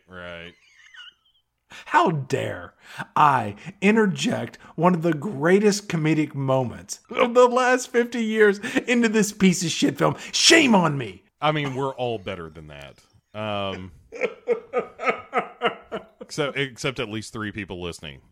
You're not better than that. And you know who you are. Yeah, 100% they do. So after the disgusting plunger dance, Red is expecting the town to, rise in cheers that he has, outed these pigs as being dishonest. And Leonard gives a big speech about, all right, we just came here with trampolines, and and then Judge Peckinpah takes the side of the pigs and is like, well, it looks like anger management isn't working. But I was like, Matilda already said that Red can't graduate until she says so. So why is the judge threatening to make him do more anger management a threat? Because that's what he's already doing. It don't make no sense. The pigs say that all they really want to do is perform a cowboy show. And then at this point, the song Friends by Blake Shelton starts playing. And we get to see these pigs do a sexy cowboy dance routine wearing hats and vests and assless chaps. It's a real Magic Mike performance. See season 6, episode 3 of Big Six Movies. And then we get a flash forward and flashback montage of the pigs and the birds as they start to live together. It's real mass hysteria. It turns out that the pigs ultimately just want to eat the birds' food, and more specifically, they want to eat the birds' eggs, aka their children. Right. They at first, I thought this movie was going to be about them wanting to have relations with the eggs, the way that it is originally presented. You thought that the pigs were going to fuck the eggs? I wasn't sure, but it like they're running at each other in a field, and like Leonard's going on a date, like, "Hey, Egg, how about we do something on Thursday? Nothing serious. We can be casual." There's some sexiness between the pigs and the eggs. I could see that. I could see the pigs fucking the eggs. So, well, I thought we were going to see it more precisely, but then it turns out he just wants to eat their children, which is somehow less bad. I know, that's weird. That's weird. Right. But if you had a child and you were like, hey, you have two choices. This character can either fuck your child or kill and eat your child. I mean, they're never going to be the same either way. Edit all that out, please. Yes. That's probably for the best. It's all staying in. But so more pigs show up, and Red starts to finally make a lot of sense about like, hey, are these pigs explorers or are they invaders? Right. And the judge, who I guess is also the mayor or something, I guess. He's their leader. Right, their de facto leader, and he's tallest because he stands on an. I need to understand the relationship between these two birds, the sneezy one and Judge Peckinpah. Like, are they friends? Are they brothers? Are they lovers? All three. Bird Island is a small place, and everyone is a little bit of everyone on Bird Island. Let's get to Mighty Eagle. Yeah, so Red is like, hey, you're being rude. You need to get the fuck out of here. And that's where we see Red looking meaningfully at the statue of Mighty Eagle. And he goes to Chuck and Bomb because he's like, hey, we've got to figure out what's going on with these pigs. And then as they're snooping around, they pop out of boxes in disguises that are, question to you, Chad, Shaft, Fu Manchu, and Kojak? Racist, insensitive, and outdated. I just don't understand anything happening in this movie. Look, you and I rattle off a bunch of bullshit nonsense. When I saw this, it really felt like jokes that it's not even that you're tone deaf. You are so far removed generationally from what makes this funny. Who is sitting in your audience is not who is going to laugh at a Fu Manchu, an overgrown afro. You're just not funny. That's the whole secret of this. If it were just a little bit funny, it would be fine. But it's not. Like, the jokes are so bad and they land so flat, it just starts to get kind of depressing. As much as the idea of taking Angry Birds as a mobile app game and making a motion picture out of it is so wrong-headed in general.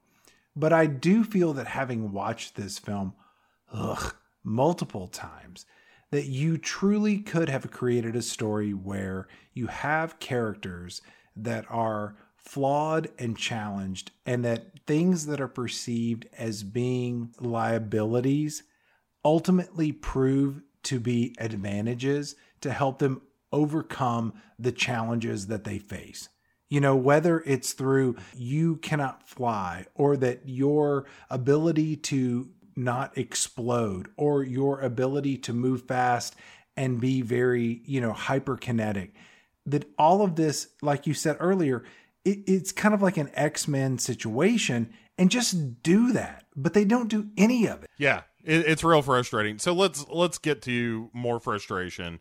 I can't believe I'm devoting this much time in my life to the Angry Birds movie. Do you feel like in watching this that there is a better movie inside this? Yeah, 100%. Yes, absolutely. Like, everything we've been talking about is absolutely correct, that all you have to do is pay attention to what Red's arc is in this, and it becomes fine. And maybe actually let Danny McBride riff a little bit and not make him do a dumb voice. And every decision in this movie feels like it was the wrong one. You could have taken everything that was done, flip it upside down, and it would have produced a better movie. Yeah, like, all the ingredients are there. It just doesn't ever matter. After our Shaft, Fu Manchu, Kojak moment, there is another moment where we get a needle drop of Rock You Like a Hurricane by the Scorpions, as Red describes the story of Mighty Eagle, and there's this whole kind of, it's hard to say animated, but it is more like a traditional cartoon style within the computer animation of this film, about how Mighty Eagle was this incredible hero, and Red asks his friends, look, can you help me get up the mountain so that we can find Mighty Eagle and ask for his help with these pigs? How do you not create a story where Mighty Eagle, because here's the thing, we are never told what Mighty Eagle did to attain such a level of notoriety. There should be a story where Mighty Eagle did the following thing that made him iconic, and then he disappeared. Mm-hmm. And we don't get that.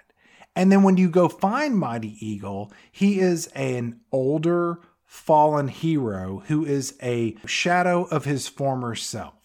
This shit is not hard. It's just like they're missing all of the key beats of this film. And even for our main characters, where the storyline of you need to become the heroes of your own story, and as a B plot to that, Mighty Eagle is able to sort of recapture the glory of his former years. They miss all of this in this film. They just fuck it up. Yeah. Yeah, I mean, right. Like, all the stuff that we're talking about here is 100% accurate. The formula exists. It's not hard to replicate, and this movie just doesn't get it right. It's crazy. And it's almost like you have this muscle memory of other movies that follow the same pattern, and therefore you forgive this film for being as incompetent as it is, because it should be doing these things that are basically hit the ball, catch the ball, throw the ball. Yeah. Yeah. I know it's terrible that you and I are splitting hairs over the Angry Birds movie, but this is just symptomatic of a lot of other films that really, it's like, just do this and audiences will love it. And when you fuck it up, it's just like, why are you doing this so badly? Stupid. One of the biggest problems of this style of movie, whether it's animated or not, but this kind of children's film, is this very thing of screwing up what ought to be the takeaway. Like, all kids movies, in my opinion, should be morally driven to one extent or another. That you're trying to teach a lesson of some kind. And there just isn't one in this movie. There's no lesson to take away, and so it's just a bunch of unfunny jokes. So anyway, they're climbing up Mount Eagle or whatever it's called. Mm-hmm. And Chuck is skeptical that Mighty Eagle even exists. And then there's this way too long series of shots of them debating what his battle cry might be, where it's them just making funny noises, and not like when we do it, Chad, where it's real funny. Right. But when these professional actors who got paid, thousands, if not millions of dollars, to be in this movie, and they're just making noises at one another, and none of it is funny. No, and it's not. I can't overstate how long it goes on. It's like 2 or 3 minutes of it. It's crazy. And then they finally reach the Lake of Wisdom, which is this beautiful crystal lake, and there are these gentle waterfalls, and there's a nest that Red investigates, and he's like, hey, this doesn't look like it's been used in years. While he's investigating the area, Chuck and Bomb do this synchronized swimming routine, up to and including spitting water in arcs, fountain-like, into one another's mouths. It's gross. That is gross, but then we get to the piece de resistance, mm-hmm. as they immediately take cover because they hear Mighty Eagle emerging from a cave high above them, and out comes Mighty Eagle, who's this big fat eagle who then pees in the lake, and the joke is how long. It's twofold, Chuck, because this is a smart movie. The joke is, A, he's peeing in the lake. Mm-hmm. Which is kind of funny because he's peeing for a long, long time, and that's a good joke.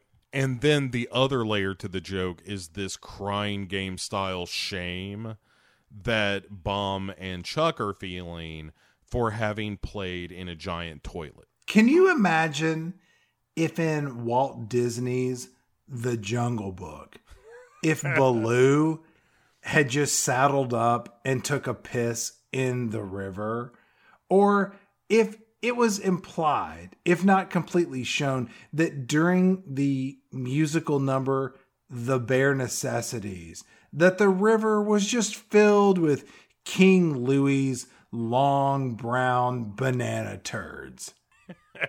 Yeah, the fact that this movie requires a trigger warning for water sports. How far has children's animation come in such a short period of time? That is terrifying and sad.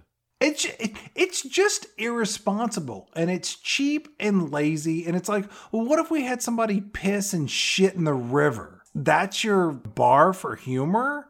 And look, shitting and pissing can be really, really funny. Don't get me wrong. Sure. But in this, it just feels cheap and lazy and irresponsible and just pointless. So it turns out Mighty Eagle is, he gives them the booming voice, and it's voiced by Peter Dinklage of Game of Thrones fame. I know you don't watch Game of Thrones, so of Elf fame, I suppose. Mm-hmm. Yeah. It turns out he is a bit of a fraud. He's a bit of a pop culture kind of new age guy, not too dissimilar from Matilda. Then he says, like, oh, you've come here to watch me dance. And so Wild Thing, the Tone Loc song, plays while he dances and they are forced to watch.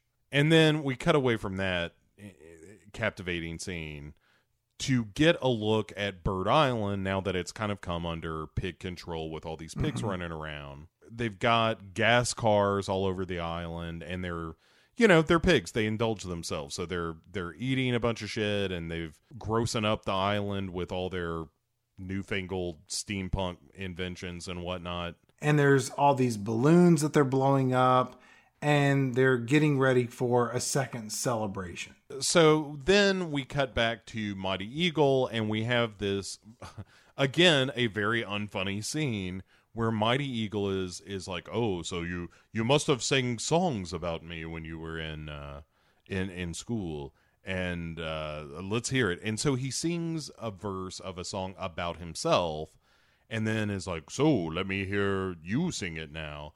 And then we take a turn with each of our three heroes singing a verse of a song about Mighty Eagle. It sounds like it should have been improv, because you might have gotten something special out of that. Mm-hmm. But instead, it's just like the closest thing to it being funny to me was, I think Baum at one point describes him as being punctual or something. And it was like, okay, that's kind of funny that your big compliment to this character is something that mundane. The thing that I think kind of drains it of comedy is Peter Dinklage's response to it all. Mighty Eagle, does he represent kind of this Wizard of Oz type character? You know, this falsely identified heroic leader? I mean, kind of, but also at the end of the movie, he kind of, I guess, becomes the thing that they think he is, but I never was clear whether it was just like, oh, he was this heroic figure and then he just got lazy. Why wouldn't you set that up? Right, and the thing that's crazy is we had this whole like animated sequence, or the retro cartoon sequence explaining the story of Mighty Eagle, but it leaves out the part of like, well, maybe that's not what really happened, or it is what really happened, and he just needs to comment about like, well, I've really let myself go. Yeah, they don't do any of that. And what happens is Red says, you seem like a guy that just sits around all day talking a good game, but you don't really do anything. And then Chuck says, sounds like someone we know. And you're like, I don't understand any of this. Like, that is not Red's character at all. No, it is not. And they try to tie the two together. I like when Red goes over to Mighty Eagle, and Mighty Eagle is outside his cave using binoculars to spy on this old lady bird who's sitting in a hot tub. And we've not seen this type of peeping Tom behavior since Dudley Moore and Don Calfa put on live sex shows for each other In the movie 10, please see season 6, episode 2 of Pig Six Movies. Once again, copying my notes, but go on. This movie is intended for children. And we have a character who is spying on another character who is arguably naked, and while watching them says, "Oh yeah." No one in the production of this movie had an issue with this. This would be akin to the handsome prince in Sleeping Beauty just lifting up her skirt to sneak a peek before delivering love's true kiss on an unconscious woman, or as it's called today, the happily ever Cosby. I just love awesome. I think of it as that awful like grown up baby from Who Framed Roger Rabbit, and it turned out like if you slow down the sequence, he like shoved his cigar up some lady's skirt. Right. You know, it's that kind of thing where it's like, this is all just disgusting. Red uses Mighty Eagle's binoculars to look down and see the pigs placing dynamite all over the birds' houses. And it turns out that the pigs are preparing to steal all of the birds' eggs. And Mighty Eagle, he's like, yeah, I'm not going to help you guys. And instead, you know, Red and Chuck and Bomb, you got to go be the heroes of your own story. There is kind of a nice moment here, like credit where credit's due, Chad, that in a different movie, in a movie that tied all this together, his speech about like, hey, we thought Mighty Eagle was going to help us, but it turns out he's kind of a piece of shit. But it turns out that whether we like it or not, saving the world is up to idiots like us. And I think that's kind of a nice message, if that were ultimately the message of the movie, which it's not. But I do like that idea of the message of like, oh no, we expect all these heroes to save us, but it turns out we just have to do it ourselves. I think there's something kind of empowering about that message. And there's a hint of it here. And I really thought like, man, maybe they're going to pull this out. Maybe they're going to end up tying this up nicely at the end. And they totally fuck it up. I know that at least over the last few films we've watched, I have indulged more in fan fiction than have you. Yes. But in this movie, wouldn't it have made more sense if Red and Chuck and Bomb, that the three of them had been friends for many, many years, as opposed to meeting 18 minutes ago? And when you get to this point where they meet Mighty Eagle and he's like, hey, look, you know, you need to be the heroes of your own story, then they sort of have history and it binds them together, as opposed to being essentially three people that decided to share a cab uptown on a random rainy Thursday. Right. They are misfits together, I guess, is the idea. Right. But again, it just doesn't, it's never presented that way. You know, Chuck is rushing to alert the birds at this party as they're going to, you know, save the day and whatnot. But one of the things that I noticed in this scene is that they are serving pigs in a blanket. Yes. Which my question is, did these pigs have to sacrifice some of their own for the most delicious of hors d'oeuvres? Let's be honest. This is just lazy, just sad writing, where it's like they're pigs and they're eating pigs in a blanket. That's as far as it went. You know, from your standpoint of like, did they murder their own and wrap them up in doughy confectionery goodness? It's just, this whole thing feels so slapdash and lazy. And then, so Bomb and Red are trying to get on the ship, but they fail. And then the pigs blow up the Mighty Eagle statue, and then they're like, hey, fuck off, Bird Island. We got all your eggs. We're going back to Piggy Island. Red and Bomb and Chuck and the rest of the birds are left in tatters as all the eggs are stolen away, and they are wrecked on their own island. And end of movie, Chad. It's much like Leaving Las Vegas. Mm-hmm. No one has a happy ending. Right. Boy. I'd rather be watching that movie, and that's a dark place we've come to. What do we have on the next episode of Pig Six Movies? It's going to be a catastrophe, Chad. Kittler's List, A movie about Jewish cats killed by Kittler. It's truly one of those tragic films we've ever reviewed. None of this is happening. Let's just get back. Sox's Choice. In which lovable family dog Sox has to choose between two puppies when fleeing Germany. I don't.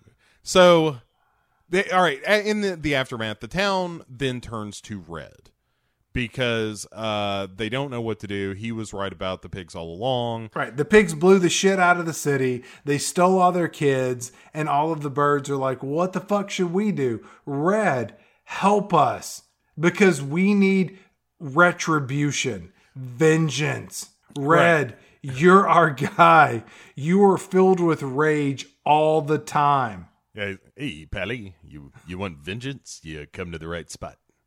I like that Chuck steps in here, the yellow bird, and he's like, "Hey man, look, it sucks that the pigs stole all our eggs, but you know what? We can just make more, right? Hey everybody, let's start fucking. Who wants to get laid? Any way you want it, that's the way you need it." But instead, Red has to give this Braveheart-style speech, and which culminates in him saying, like, the gist of the speech is, we need to be angry. Like, I've been told all my life I'm too angry, but now we have, and I'm saying this better than the movie does. Yes, you are.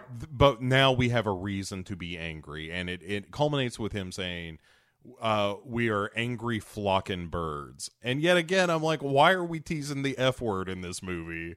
The message for children in the audience of this film isn't that you need to be able to manage and control your anger. Instead, this is the same speech essentially that the Emperor gives to Luke Skywalker when he is luring him to the dark side in the Empire. He's just like, "Good. Use your aggressive feelings, boy. Let the hate flow through you. Anger and vitriol is the source of your strength." You're right. It's just hate. Yes. Let the hate flow through you. All of it's just completely the wrong message to give children. So we cut away from Stupid Bird Island to Piggy Island, where Leonard is emceeing a big party because, as it turns out, Chad, Leonard is the real king. Hey, guess who's the king? It's a real, like, we're about to eat sentient beings party that they're having, where they're like, hey, we get to eat a bunch of eggs before they become peoples. Right. It would be like if we had a big fetus party before eating them. Yes, that's right, Chad. After the we're going to devour a bunch of living things party, the birds have arrived on the island on a raft made of the, TNT boxes. They need to get over a big piggy wall. They, show up, and here we get to the premise of the game, which is, hey, a bunch of pigs are way over there, and we got to get there. So Red says, we're gonna fly. And what they do is they wheel out the slingshot, and an hour and 5 minutes into the movie, a thing from the video game is about to happen. Right. And so we also find out, listen, X-Birds, Matilda shoots flames out of her ass. Quite the X-Bird power, eh? And Leonard then notices that the town is being decimated by bird kamikaze pilots being hurled via slingshot into his town, much like the Khaleesi taking out King's Landing. Which I know you don't watch Game of Thrones, but that was a thing that happened. In this scene where Matilda, because she's essentially the white bird from the game, and during this scene, she fires out explosive eggs, which the eggs are the bird's unborn children. So in this case, isn't she just firing out a version of her unborn child? Her body, her choice? In this sequence, the birds also fire out the green boomerang bird from the game. And he goes out and whips around and comes back. He didn't do jack shit to help out the plot of the movie. The fact that he's even in here is offensive. And then one by one, all of the birds get shot into Pig City. And at one point they shoot the mime bird. And we haven't really touched on this, but this mime bird constantly says, "Oh my God." And I guess that's a funny moment in the film. There's one legitimate laugh I have in this movie, and it's actually coming up. Does it involve the mime bird? No, it doesn't. Pig City, as they are being crashed upon by the birds, Pig City looks like the slums of India or South Africa. The whole city is just haphazardly stacked up and slapdashed together with metal and plywood. The only structurally sound building is Leonard the King's castle, because he's the king. And as an almighty dictator who rules with an iron fist over his country, he really needs to be the one to oversee all of the devastating poverty and then ultimately, have those that are in the slums thank him for being their ruler. Leonard decides at this point, let's eat the eggs for lunch instead of dinner. And so it's time, during the attack that they're just going to gobble up all the eggs. We come back to Eagle Mountain, and Mighty Eagle, he's listening to Rick Astley's Never Gonna Give You Up, because that's a funny song. Right. Well, we need Mighty Eagle because it turns out that the pigs have a pig air force. Right. And so, right, we've got to drag him into this mess because we got to have him do something in this movie. Come back to the pigs, and then Red gets into the slingshot, and he gets fired out, and he ends up making his way into Leonard's castle by bouncing across a couple of other, spires. And then Chuck and Bomb gets fired over, and then they make their way into the castle as well. And then all of the pigs start moving the eggs to a single location to be cooked in this cauldron that is filled with boiling green liquid. Right. And so here, Chad, is the joke that I laughed at, which comes when our heroes, Chuck and Bomb and Red, are searching for the eggs, and they come to the door that's guarded that says "no eggs in here" written over it. Right. And the laugh I had was Josh Gad saying, "No eggs in." Oh, these pigs are clever. And the delivery was just right. It was a nice little gag. And that was it. That's the only time in this movie I laughed. You were so hungry for something to giggle at. Yeah, that, if they're thirsty enough, they'll drink the sand, Chad. And that's where I was with this movie. But then, so they bust in this room and they just in time see, this net full of eggs being lifted out to the green sludge that they're going to cook it in. But then we see Terrence, the giant red oversized bird, gruntingly voiced by Sean Penn. He's going to get fired out of the slingshot, but he's too big and he breaks it, thus preventing other birds from making their way into Pig City. And then we cut back to the castle, and Red and Bomb and Chuck, they're kind of running around looking for the eggs. And then they come across these two twin pigs, and they say, "Red rum." And they're standing in a hallway, and they're making reference to the Stanley Kubrick film The Shining, which was that in the script? Red rum, that there are twin pigs saying that in a hallway? Because in the original film, the twins don't say that at all. They say, "Come and play with us, Danny, forever and ever and ever." Mm-hmm. It makes no sense for twin pigs to say red rum. Why not have the pigs say, "Here's Johnny," arguably a more famous quote from the Kubrick adaptation of The Shining, and equally out of place coming from two twin pigs in the Angry Birds movie? I couldn't agree more. The horror nerd in me had an eye twitch when they were like, "Red rum." It was like, oh, that's the wrong line. Oh, no. That's going to stick in my craw. That's really going to be a problem for me. The Pig Air Force continues to bomb their own city, stupid, while Leonard and all the other pigs prepare to cook and eat the eggs.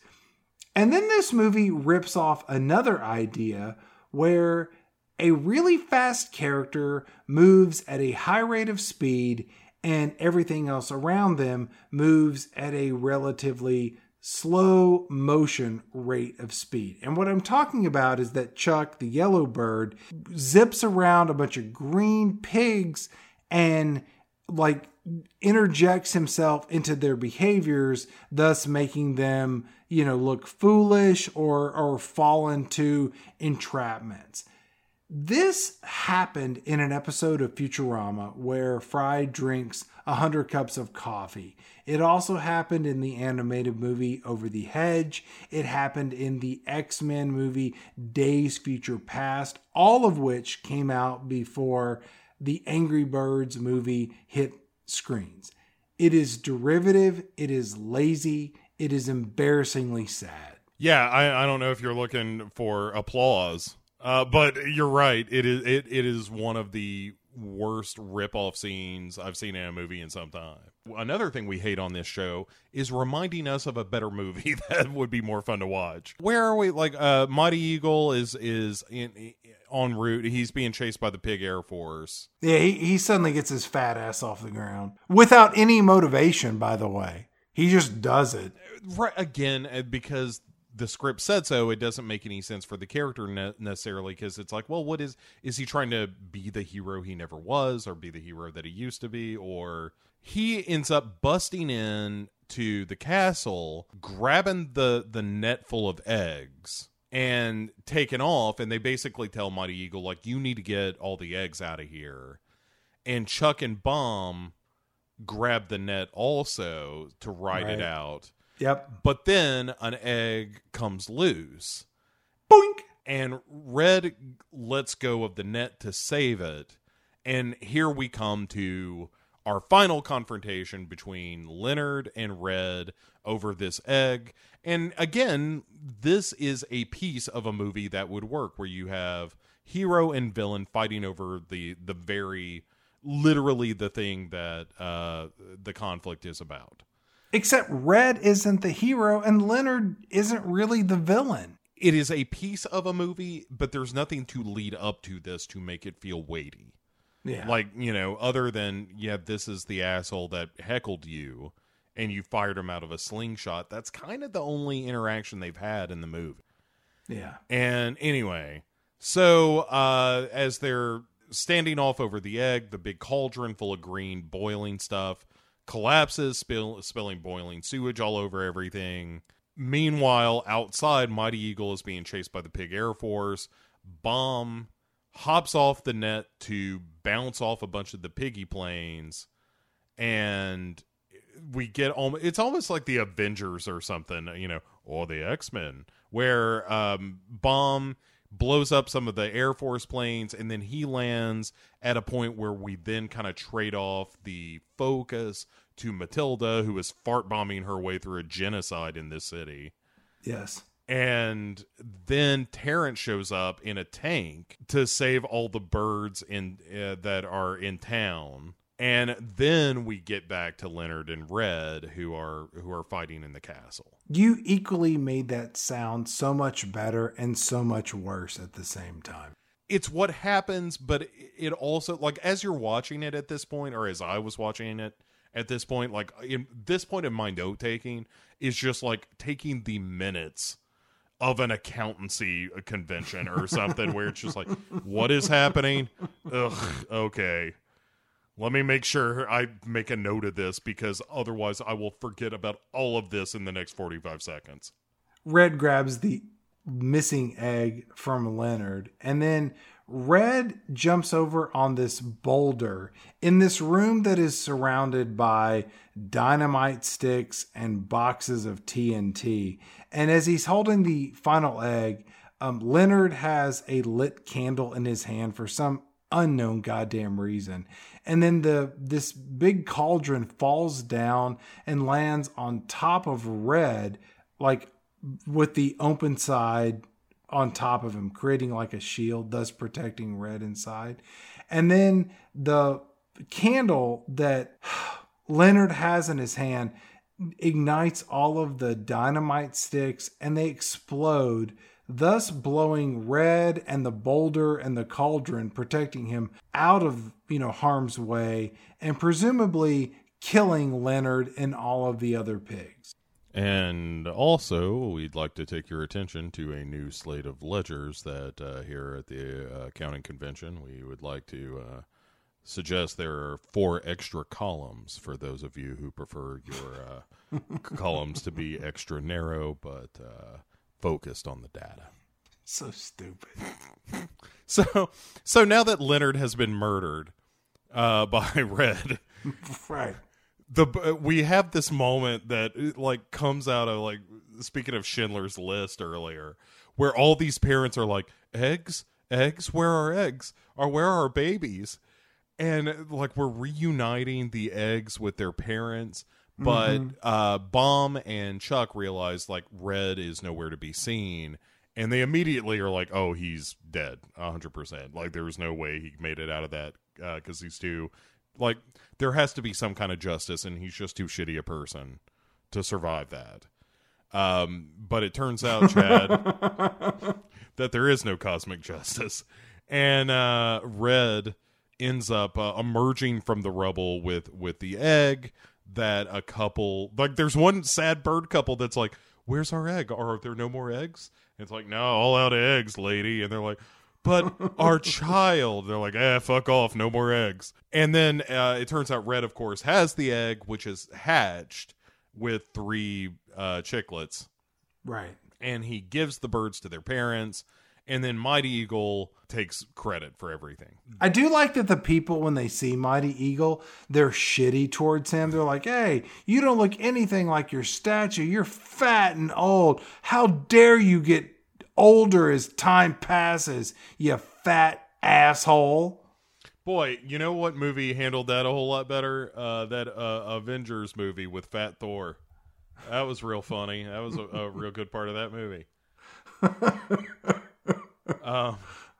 Mighty Eagle tells Red and Chuck and Baum, he's like, I made you lose faith in me, Mighty Eagle, so that you could gain faith in yourselves. Wait, what? No, you didn't. You didn't do any of that. Right. You're just a disco dancing, self-indulgent, narcissistic asshole who spies on old ladies in their hot tubs. You didn't do anything that was noble, you shithead. Yeah, he's terrible. He's terrible. Every character that is supposed to be a hero in this movie is awful. Yes, they're fuck-ups. They're pieces of shit.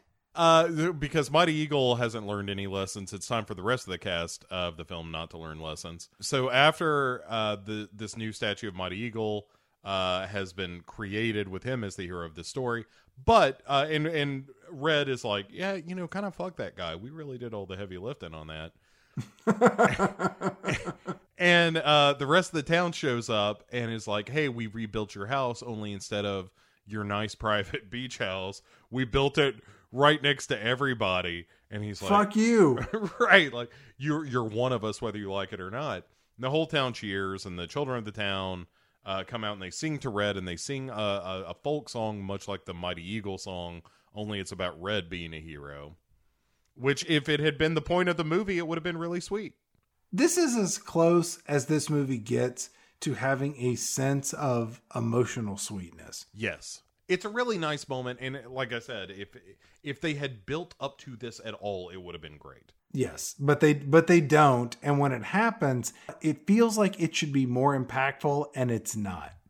It almost feels like all of the adults are shitheads. They cannot see how good and impactful you have been to the narrative of this film, but we as children are able to see this, and therefore we are congratulating you for being the true hero of the movie. Yes. It, again, would have been great in your film. Then after all the children of the town join hands and sing to him, he goes into his house, and Chuck and Baum are like, hey, you want some company? And he's like, how about you beat it, losers? Yeah, And fuck off, you two. but instead he's like, I'm just screwing with you. Come on inside. And it goes from what I thought was them going to hang out with Red at his new joint. Instead, they're like, hey, we're going to move in and I'm going to take this bedroom upstairs. Things like, the fuck you are? Like, what? He's still a dick. I'm going to call the bird police if you people don't get out of my house. Right. Anyway, so they're going to be roommates, and then that's kind of it. Then we get credits with there's a real post-credits tease here. We get a little dance sequence where we get to hear Demi Lovato cover I Will Survive. Because the pigs aren't dead, including Leonard. Right. Because this is a children's movie, and death is not a concept that we really want to deal with. Right. No, we're fine with anger management classes and fucking... And abortion. And voyeurism. And birth control. All of that is totally fine. Rubbing our asses on things. I think cuckolding came into play at some point. Water sports, as we pointed out. All of this is fine. But...